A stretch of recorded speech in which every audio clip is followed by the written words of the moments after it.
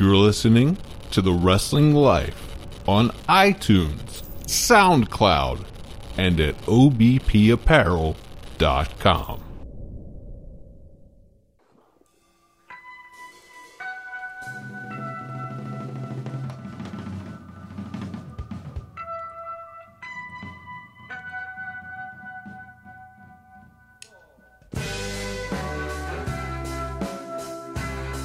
Hey everybody, it's The Wrestling Life. It's episode 139. It's the 2017 Thanksgiving Spectacular. I'm Ethan. And I'm Liam. So we're going to do some evergreen content this week, everybody. Don't want to pull the curtain back. I mean, this show is live. We're obviously not pre-recording this a week ahead of time. But Absolutely not. We're going to take a little detour, as we typically do on this show, from talking current events in wrestling. And we are going to go into some what-ifs. We are having this conversation on Twitter this week, and Liam mans the Twitter account, does an incredible job, and promotes the show that way. And we were just talking about some great what-ifs. And I will propose one to Liam, and this is kind of just some of our pet peeves and things that we know that the other one is passionate about from conversations that we've had over the years. But Liam, I know that you were a big Zack Ryder fan, and were even, I believe you were even in the building the night that Zack Ryder won the United States Championship in 2011 or whatever year that was, at the TLC show. And I was there too. And pretty big pop for Zack when he won the U.S. title. That was a show without Cena at a time when most of the programming was being built around Cena. And aside from CM Punk, Ryder got one of the bigger pops on that show. And he won the U.S. title and was then treated as a joke and pushed off the stages and just generally, you know, WWE was mad at him for getting himself over, and they gave him the title. He was blamed for Cena and Kane not drawing ratings. That's right, because he was in the program with Eve Torres, and Cena, you know,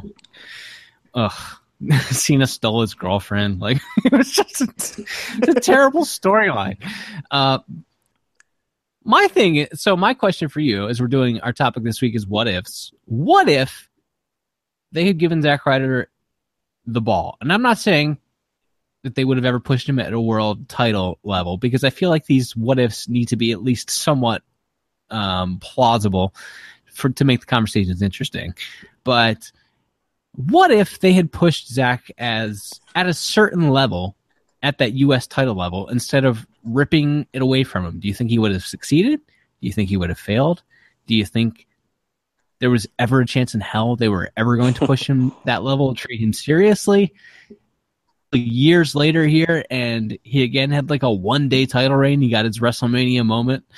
But what if WWE gave Zack Ryder the ball all those years ago? Well, to me, it's just that they did leave some, when it comes to merchandise, he moved merchandise legitimately in that era. And he went from a guy who was a complete afterthought. He was one of the edge guys. And then he kind of came up with this wacky Jersey Shore character on the dying days of the sci-fi ECW, and was just kind of floundering into nothingness and started doing this silly YouTube show. And he put a lot of insider type jokes. You know, he'd like draw a dollar bill with a crayon and say, "Hey, look, I can draw money." You know, that kind of silly humor, but it started to catch on, and people like CM Punk and John Cena started tweeting about it and saying, "Oh my gosh, this guy's great, this guy's hilarious." And he started to get over it, and you started hearing "We Want Ryder" chants on shows when, you know, guys like Mason Ryan and Ezekiel Jackson were being pushed. You would start hearing "We Want Ryder." And so the fans started to tell the office, "Hey, you know, we don't necessarily like exactly what you're giving us. We want this guy. We want to see this guy get a chance." And WWE resisted it for a long time until they finally got on board for about a month. It was a Madison Square Garden show where The Rock came back, and the people chanted "We Want Ryder" at The Rock after his match. That's right. The most preposterous thing in retrospect, and kind of disrespectful to the giant movie star who came back to the silly wrestling world just because, out of the goodness of his heart. But I can admit that now. I'm more I'm more secure. That was a legitimate point of contention between the two of us for a while. Because you love Dwayne, and I just like to stick the knife in the side and go, hey, by the way, when Dwayne was out there, they were chanting for my guy. Sure. Sure. But no, in all seriousness, yeah, he could have. There's no reason he couldn't have been at the Kofi Kingston level when Kofi Kingston was a singles guy, and he was just sort of a perennial United States Intercontinental Champion type guy. He could have been that level of guy. Would he have ever been a world champion? Probably not. Although, Jinder Mahal was world champion this year, so the standards have fallen quite a bit with 2017 eyes looking back. But no, I think as a realistic idea, I think they did, they could have continued to push him to, mid-card titles and put him in a tag team. Like they kind of figured out eventually, once they had killed him for 3 or 4 years, they put him in a tag team with a guy that they did really like in Mojo Rawley. And try to put Mojo with a guy who the fans liked and wanted to see succeed. Obviously, for Zach getting injured and some other reasons, the Hype Bros really never got off the ground. But it was, to me, I think there's a missed opportunity in that sense that he could have been a mid card staple for years, and you could have, if you have a guy who you want to push to that next level, he could be the guy. He's never going to be the guy, but he can be the guy like in that Dolph Ziggler spot. He's the guy who works with guys you really like on the way up the card. To me, that was a no-brainer. And instead they made him like lower than Santino level character. They clearly were mad that he got over on his own. Was this a case too of like, I don't know, I know very little about him. I don't follow him on social media. He seems like a nice guy, and he seems like a pretty self-aware guy, but he also seems like maybe the kind of guy that could maybe get a reputation that like Sami Zayn has gotten this year for wanting to be too involved, God forbid, in his own angles or taking his character too seriously. Does he have that rap? I think he actually has just the opposite. Mick Foley told a story on, I believe it was Chris Jericho's podcast, or it might have been Steve Austin's, but Foley was talking like after Zach had been this big star and gotten this big moment with the U.S. title and then had been completely buried, they had Eve kick him in the balls at a WrestleMania. Like that was the blow off to the storyline of her cheating on him or whatever, was that she still got to stand tall at the end of it. Yes. It's like, and Mick Foley told the story of going up to Zach like later in that year and being like, man, what happened? Why did they do this to you? And Zach just kind of going, I don't know. They never told me anything. Like, I think he was so willing, and I think Zack Ryder's idea, and I've heard him interviewed as well. I think he did Jericho's podcast, and he just thought, he's like, well, I sold all this merch and people are chanting for me, so they're getting the heat on me now, but they got to bring me back up eventually, right? And I think he just kept thinking, okay, I'll be the good soldier, and then my time will come. And unfortunately, as we've seen, that never really happened. And I mean, he did get his gold watch, so to speak. He got to win the Intercontinental Championship at WrestleMania, and then he lost it a day later. So I think it's a big what if to me. He could have been a significantly bigger player. Like I said, could have been at that Ziggler level as a guy who at the very least works with the guys who you want to then bump up for the card, or is the introduction to getting this guy to the main audience is, okay, you're in a tag team with Zack Ryder for 6 months and then you guys will split. Like that to me is the level that he could have been pushed to and should have been, and he could still be selling plenty of merch, and instead he's kind of an afterthought once again, on even in this brand split era where we have so little pushed talent that you would think they would look for anybody to be, a guy that could maybe move some merch or whatever that would just connect with an audience, and still he's just kind of floundering. So yeah, I think it's just an example of they they weren't happy with him for getting there on his own, and perhaps he either wasn't willing to or didn't have the instincts to kind of go fight for him, and I guess his allies in the locker room like Cena or Punk or those guys didn't. I mean, I'm not saying this is in any way their fault, but perhaps they didn't feel it was their place to go to bat for him, or maybe they did, and Vince McMahon and whoever else just didn't care. I don't know, but yeah, that's the biggest that's one of the bigger what ifs of the last 5 years.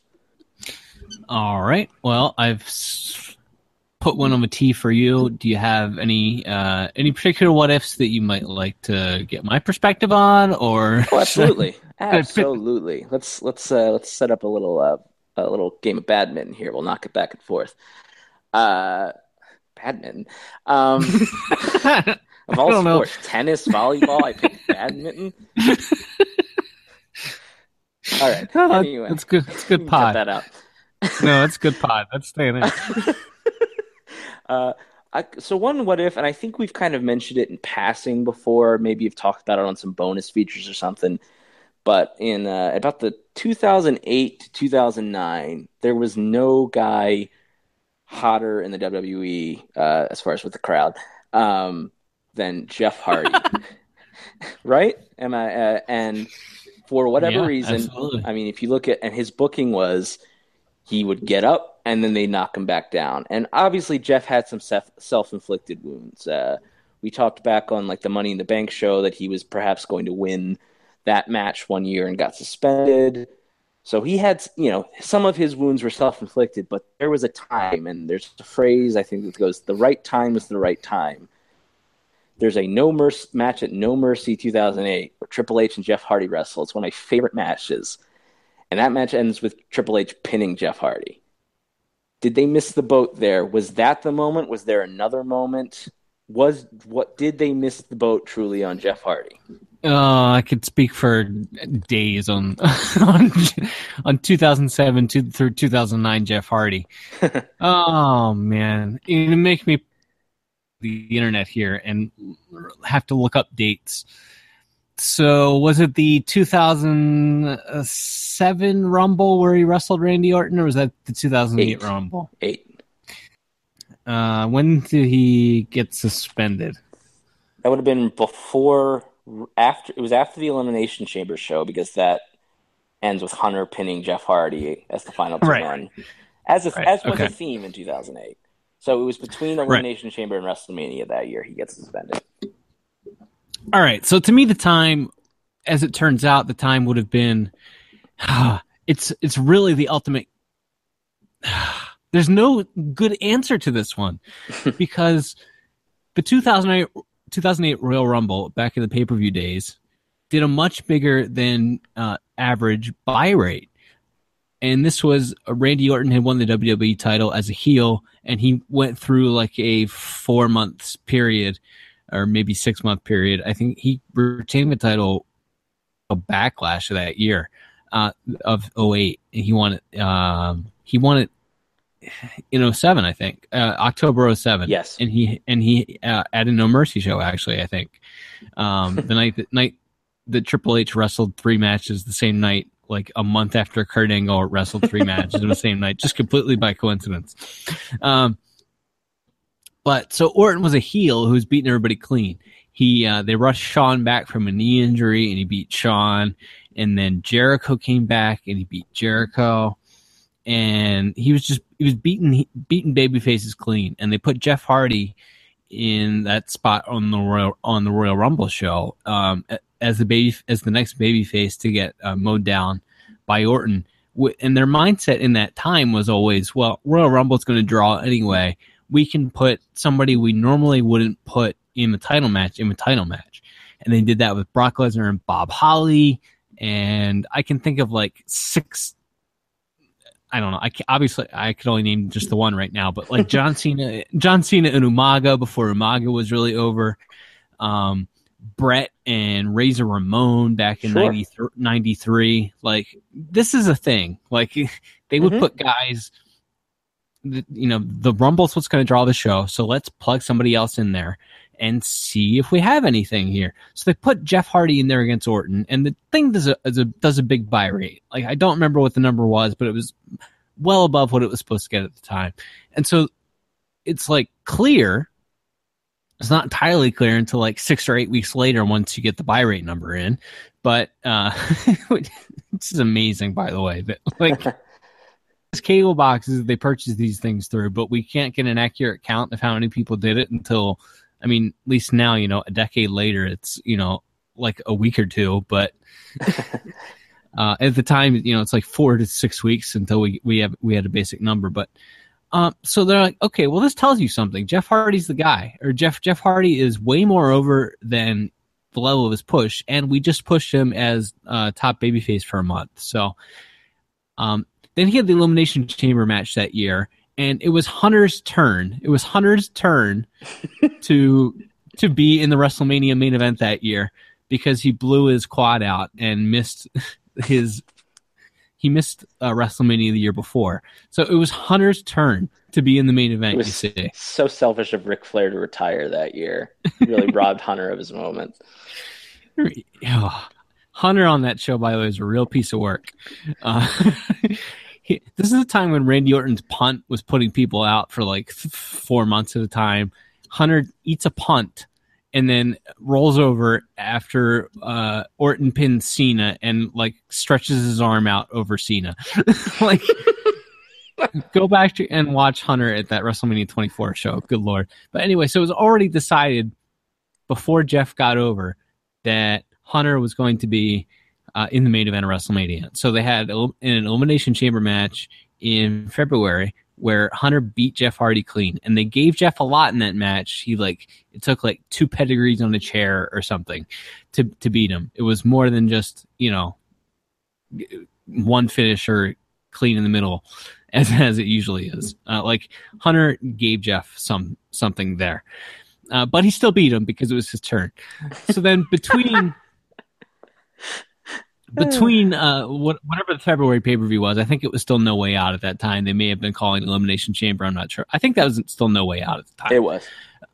Between No Way Out and Mania that year, that's when, Money in the Bank was still at Mania. And I think you're correct in saying that was the year Jeff was going to win Money in the Bank.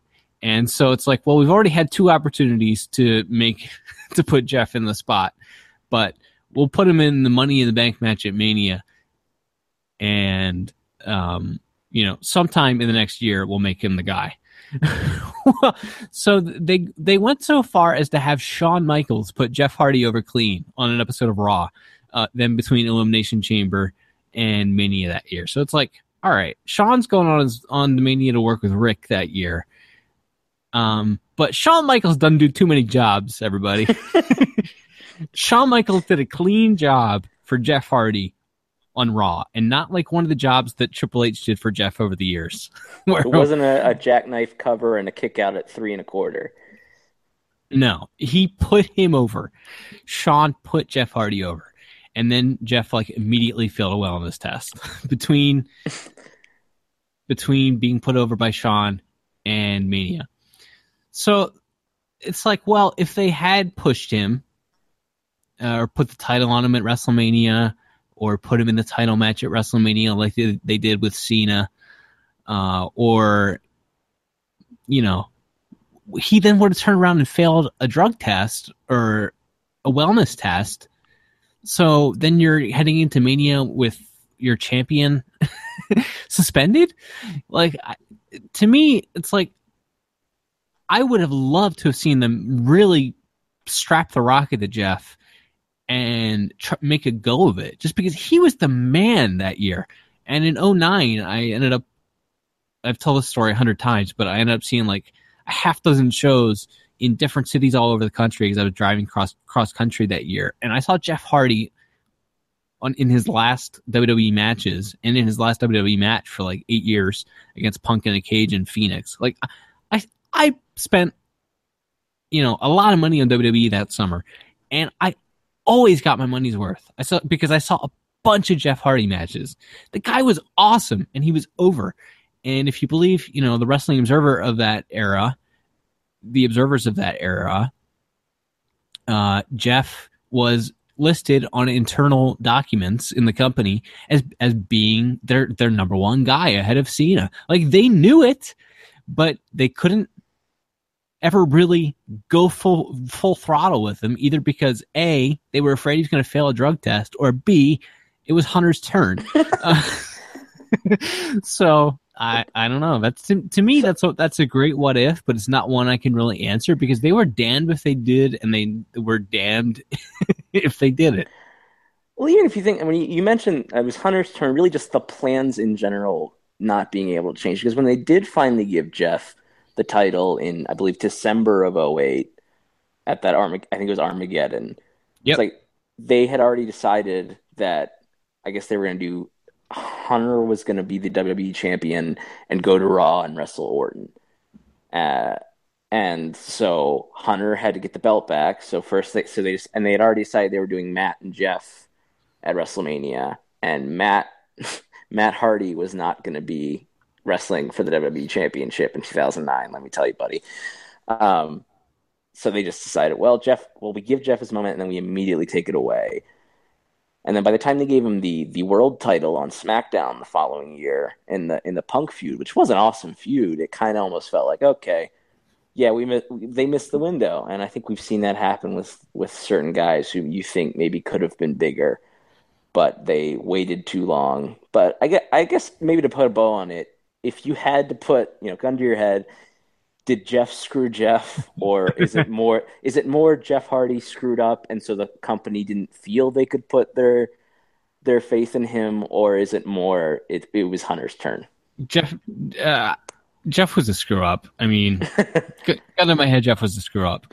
He'd already been fired once at that point for having issues, and then they brought him back with like no real evidence that any of those issues were resolved. And then he got over. And as you mentioned, eventually they did give him the title in '09, and they made him the guy on SmackDown. But he was already decided that he was done. He was beat up. He was tired. He had a lot of money. He doesn't spend a lot of money. He wanted to go home. and by the time they did actually push him, he was ready to go home for a while. So, yeah. And they had Punk make fun of him for getting fired, for getting arrested. So he decided to go to TNA. Yeah. I felt really weird about that one, because it seemed like he was trying to get word to the quote unquote dirt sheets at the time what his side of the story was. And his side of the story was, look, he went to a doctor, and the doctor told him, look, I can't prescribe you this stuff, but if you were to get some steroids to help heal your neck, here's how you would do it. And in terms of the pain pills or whatever else he got caught with, yeah, I don't have a good explanation for that. But I think they were really more upset with him for the steroids at the time, and the guy was beat up. I mean, I'm a little bit sympathetic on that specific Jeff Hardy incident. Now, any of the other like 36 Hardy Boys incidents over the years, but on that particular one, I'm a little bit sympathetic to Jeff, just because I saw so much of him that year and know how beat up he was. But anyway. All right, we got to do this now. Then. Damn. All right, so we're talking about potential what ifs here, and we were talking about, well, we both have this like John Morrison thing, and it's like, do we want to talk about John Morrison and all? And we're like, no, we really don't think John Morrison's that interesting. He's just kind of a dumb guy. And you brought to mind a story that I completely forgotten about Morrison, picking a fight. Can you share that? Sure, absolutely. So it's sort of long forgotten now, but in the mystical land of 2011, Jersey Shore was a very popular show, and they got Snooki to come in for a WrestleMania match. And it was going to be a mixed tag. It was going to be Morrison, Snooki, and Trish Stratus against, I believe it was Vicky Guerrero, I think Michelle McCool or Layla, and is Dolph the other guy? That sounds right, but I can't be bothered to do any research, so I It don't doesn't know. matter. It was a mixed tag. Snooki was the other one, and they were doing a new season of Tough Enough where Trish Stratus was the one of the judges.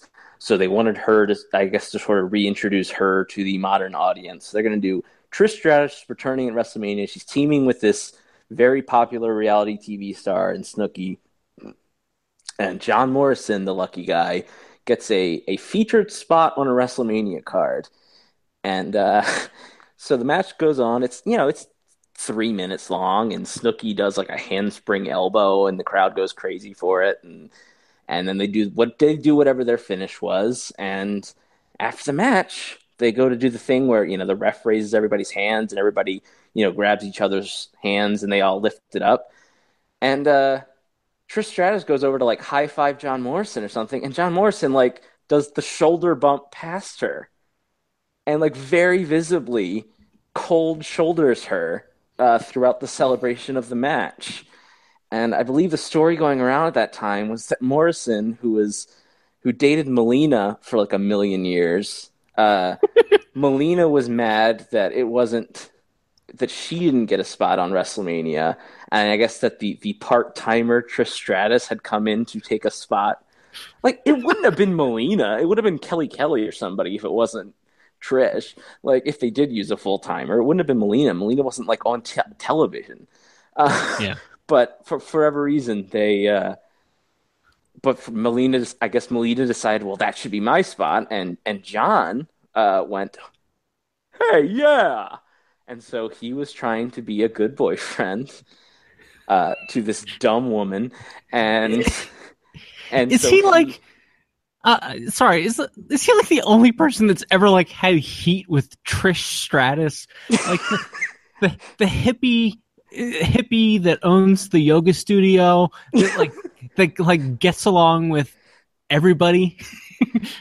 yeah, I mean that's the only time I can think that I've ever heard of anyone being angry or yes having heat with Trish Stratus because his girlfriend should have been on WrestleMania instead of the legend who was also there to help promote the Tough Enough show. Like The hippie yoga teacher that married her high school sweetheart. yeah, what a B, what a GDB. She's a no good B. I know you're happy anytime you can work community shtick in here. All right, Absolutely. So we got the John Morrison story here. A couple other fairly recent what ifs. We just kick around here. If you listen to his podcast, and God, I hope you don't. Ryback.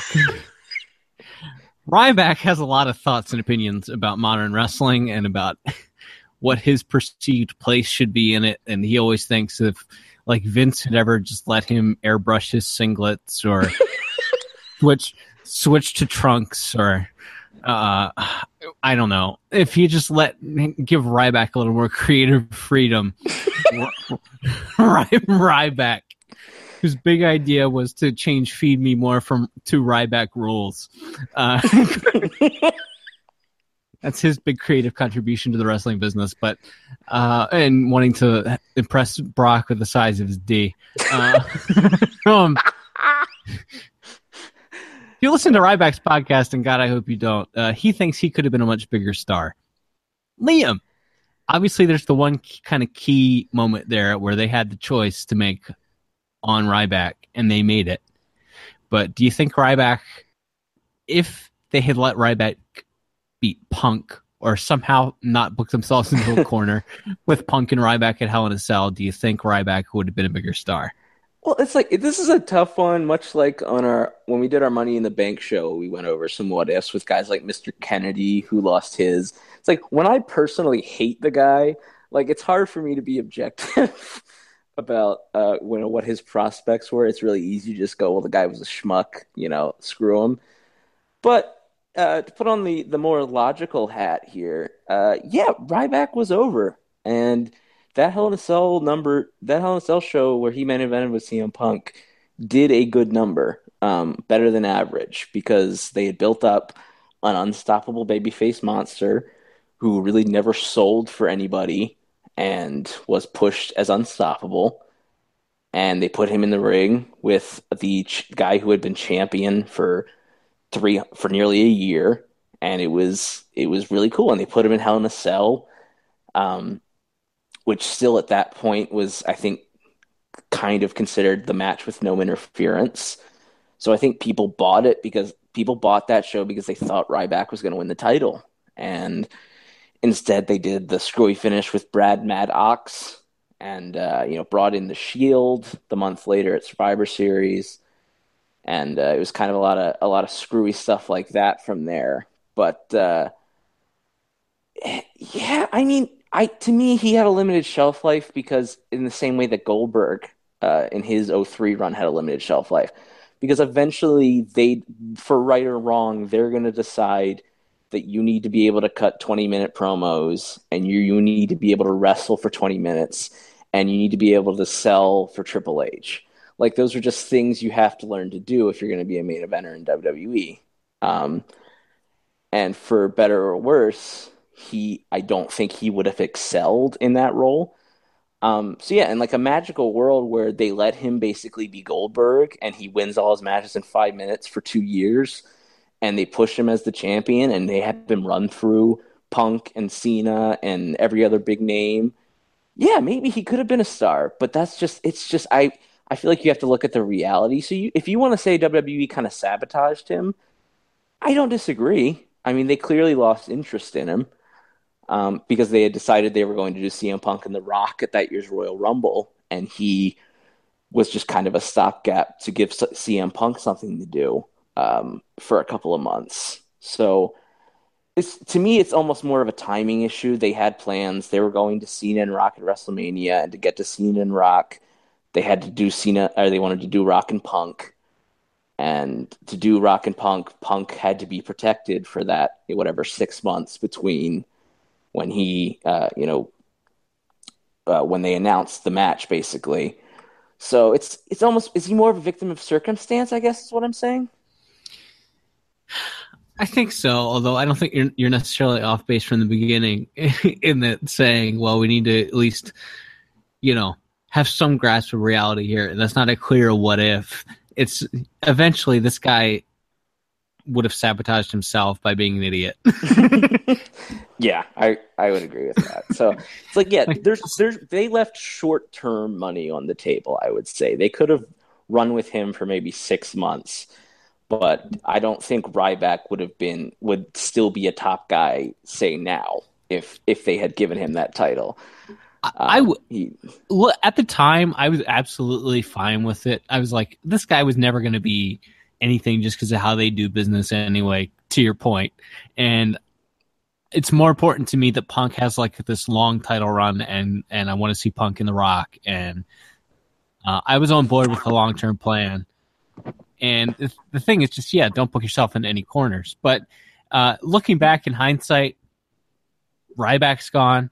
Punk's gone, Dwayne's gone. So, like, who cares? None of this matters. Yeah, they're all gone, and I don't think any of them are ever wrestling another match for WWE. So in the end, it doesn't matter, and all of this is meaningless. Yeah, just to put a bow on it, I would say Ryback was always going to be a short-term success, but if you want to give him some credit, you can just say, well, he was just a victim of circumstance and a victim of long-term planning. If that's the be nice to Ryback version of that story. The more reality-based version that I would go with is, as you said, he would have found a way to get himself out of that spot eventually either way. Please don't listen to his podcast. Please. Please. And please don't read SC Scoop's articles about his podcast. I don't care what Ryback thinks about WWE booking in 2017, and I like Edge and Christian more than most of my family. But I don't care what they think about modern wrestling. Like, who cares what they think about what they did on SmackDown last week? Like, Edge is like, mountain climbing and raising his kids and raising his huskies and being married to Beth Phoenix and doing acting roles on Sci-Fi. Do you think she really sits down and watches 5 hours WWE TV every week, or do you think he just feels compelled to come? Like, to comment on it because he used to do it for a living, and it's too nice to say. It's too Canadian and nice to say no to anything. Like, I don't care what Edge and Christian and Ryback think about modern wrestling. I just don't. They're nice boys. Edge and Christian are nice boys. And I like their interviews in the sense that I like them talking to guys like Orton or Cena or Daniel Bryan or Sami Zayn, and just having conversations, kind of worker to worker, I guess, is that to me is interesting. But yes, the hour or so, their podcasts are long. I don't know about Ryback's because I have too much self-respect, but Edge and Christian's podcasts are like 2 hours long, man. I don't know. I listen to the Bruce Pritchard show, and that's it's like minimum 2.5 hours every week. The Bret Hart episode a couple weeks ago was like 4.5 hours. Like, I don't do it all in one sitting. Like, I listen to like a half hour before I go to sleep every night, and a half hour on my commute, and it takes me like 3 or 4 days, but eventually I get through it, you know? Sounds great. All right, so dear God, let's inside baseball here. So if you wanted to try to connect that rambling podcast bit we just did, I could bring up Christian in 2011 if you think that's more interesting than like Joe in TNA. I think Christian in 2011 was pushed perfectly. Or Christian in whatever. Or like, I don't think Christian is a missed boat at all. Okay. That's fair. I don't know. Like, okay, so nice guy, really good worker. Between 2009 and 2011, one of the probably 3 best guys in WWE as far as a worker, but creepy little bastard. I don't think he did himself any favor with the tights he wore. You know, you can just see how skinny his legs were, and I just imagine Vince sitting there going like, look at his legs. Have you ever seen a squat rack before? Exactly. That bastard ever seen the inside of a gym before? Exactly. No, I don't think they missed the boat with Christian at all. Like, he had a good career there, really good mid-card at times, upper mid-card career. Worked with everybody, had the best matches in the company in his ECW run in 2009 and 10 there. Yeah. Okay. All right. So got out and he could still walk. There you go. May not be able to remember too many things, but okay. So for the last one, I thought I would bring up one that it's a little more outside the box. We're gonna go out. Ethan, do you think Kane has been pushed enough? Oh, F you. No, JK. We're just playing a trick. I was just playing a trick, but it wasn't mean based.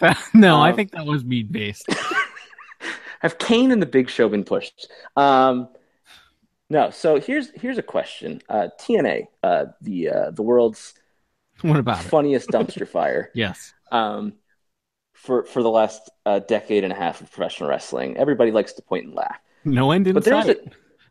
Right. But there was a point in, let's say, 2005, 2006, 2007. Kurt Angle came in.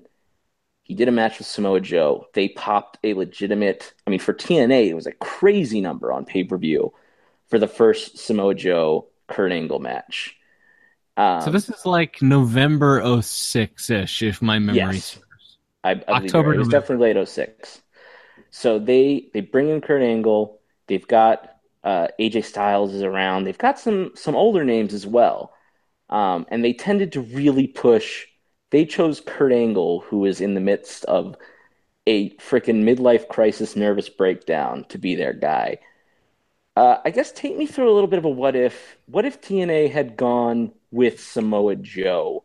If Samoa Joe beats Kurt Angle in a decisive fashion, and you say, you know what, Kurt Angle was great in his day, but to this day is Samoa Joe. What if they had gone all the way with a guy like Joe in TNA and really tried to differentiate their product from the WWE product?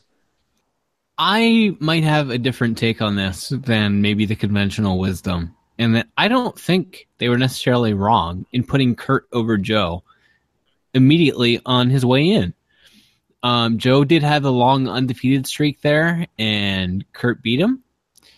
And immediately you're saying, okay, this guy who just walked off WWE television is better than our best guy. And in that sense, I can see why maybe what the argument is there for not putting Kurt over. But at the time, I was okay with it. That pay-per-view did either the biggest or second biggest number they ever did for a buy rate. They had a little bit of a buzz at the time. There was interest in seeing Kurt in TNA. And if you had him be the one kind of legend guy to work with their homegrown guys, then I think it would have been just fine. Paul Heyman, when he very famously was offered the chance to come in and run TNA, said one of his stipulations, and it never really got beyond, he wanted too much power for Dixie's liking, but and Gabe Sapolsky were going to go in and run TNA, I think. And Paul's thing was, okay, well, you got all these guys. You got Hogan, you got Rick, you got Nash, you got Sting, you got Kurt. You got all these old guys laying around, kicking around. Just pick one of them. And I don't think Paul was watching the product too much at the time if he thought Hulk was wrestling. But anyway, it's like just pick one of them. And like I did with ECW with Terry Funk, you can have one legend, and the rest of these guys are they're going to get beat by young guys, and they're going to get beat, and they're going to get beat, and then they're going to go home because they don't want to get beat. And then you'll have one legend around that you can use to elevate guys that you have there, but you got to keep them strong to a certain level so that it still means something when you beat him. If I were booking TNA in 2006, I would have used Kurt in that role.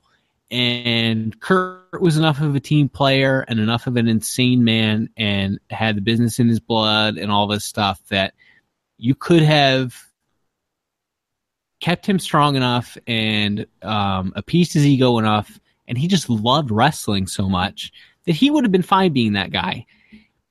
But you would have to stop paying Sting his $500,000 a year or whatever it was at the time to show up and win the title at Bound for Glory every year. You would have had to stop paying Nash so that he and Dixie could stop hanging out at the hotel bar afterwards, drinking red wine together. And Seriously, what? You and I love Kevin Nash. I can't stress that enough. Yeah. He is the greatest in a certain way. But, like, what the hell is he doing as a regular TV character? Like a regular wrestler. It's not even like he was, the Diesel character again, and he was like AJ Styles' bodyguard or something. It's like, I think they did do that a little bit with like Alex Shelley or somebody. There's some funny skits they did. I seem to remember. But like he's like a regular TV character, like beating AJ Styles and Joe and Scott Steiner and Booker T and all these guys are just all going over guys like Samoa Joe in that era. It's fascinating. Yeah. So to me, the what if there is a little bit twisted. It's like, well, I don't think the outcome would have been any different if they would have had Joe go over Kurt there, just because Sting and Nash, and then 2-3 years later you'd have Hogan and Flair and RVD, Orlando Jordan.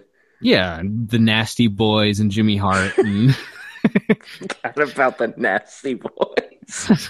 Dear God. I saw Jimmy Hart pinning like one of the Dudleys on television in 2010. Didn't they bring Spike Dudley back and they did Spike and Bubba and Devon against the Nasties and Jimmy Hart? Yes, and Jimmy Hart got the pin because he was the most in shape and ready to take bumps.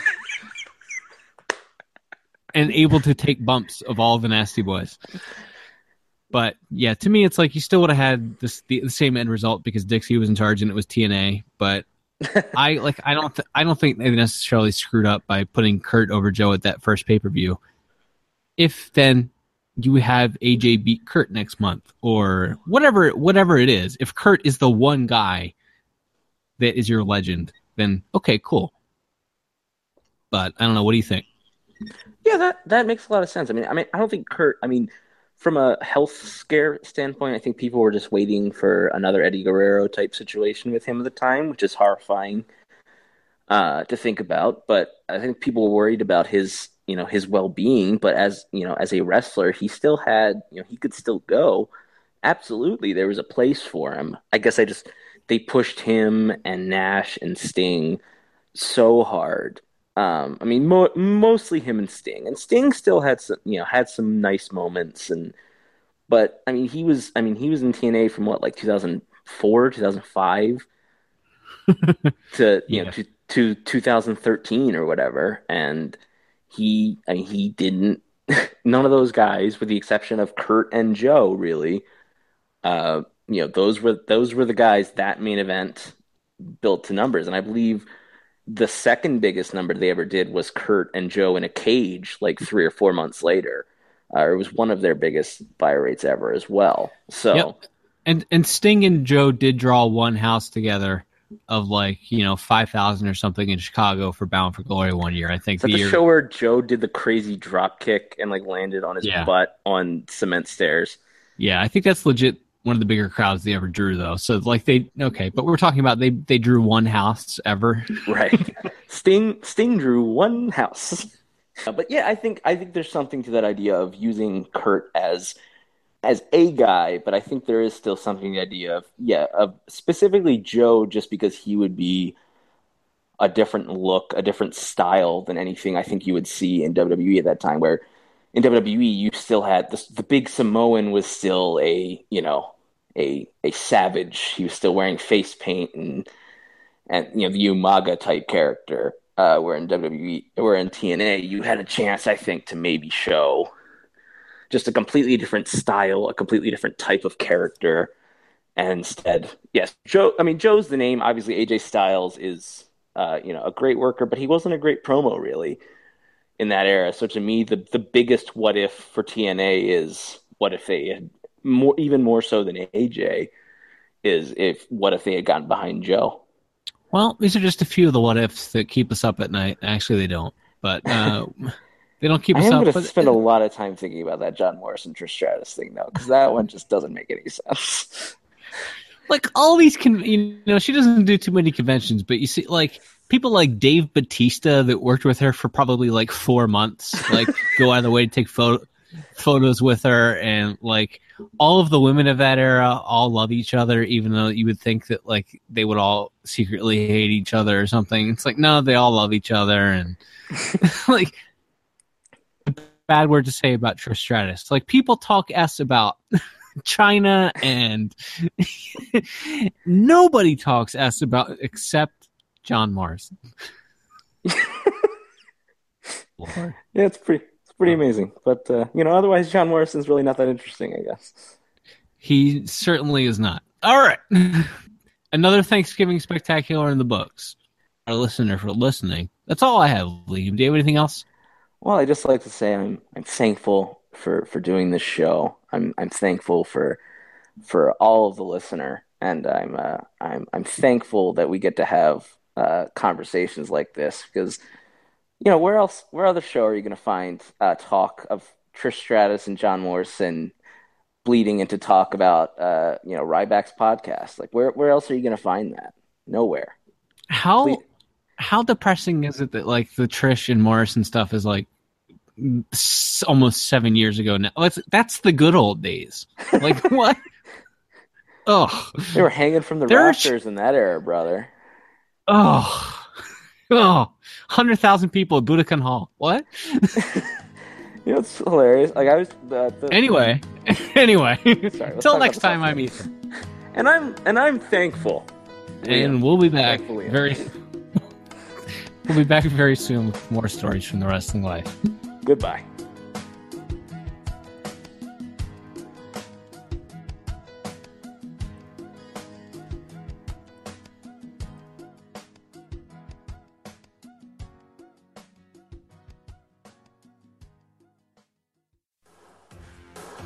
Thanks for listening to The Wrestling Life, a part of the Elite Podcast Network at obpapparel.com. For other podcasts like this, head to obpapparel.com. The Wrestling Life is brought to you by OBP Apparel. For Baltimore's best local sports gear, head to obpapparel.com. Whether it's baseball or football season, we've got you covered with Baltimore's best local sports gear. That's obpapparel.com.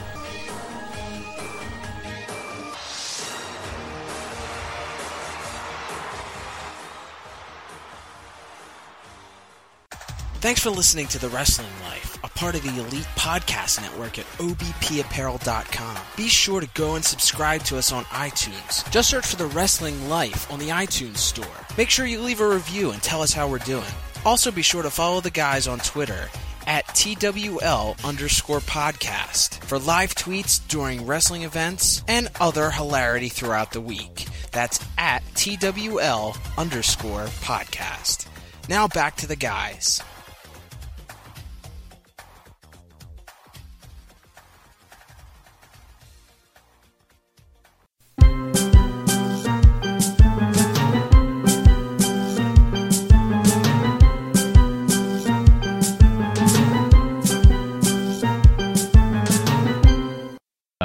E-News is on in the background. I kicked Anna out of here so I could record, and she left the E network on the television, and E-News has been playing this whole time, and they're doing obviously a bunch of Justice League stuff, promoting Justice League, and so Gal Gadot's been on my television for like the last 20 minutes, which like there's some kind of Jedi mind trick that happened where women think she's just like a normal looking person.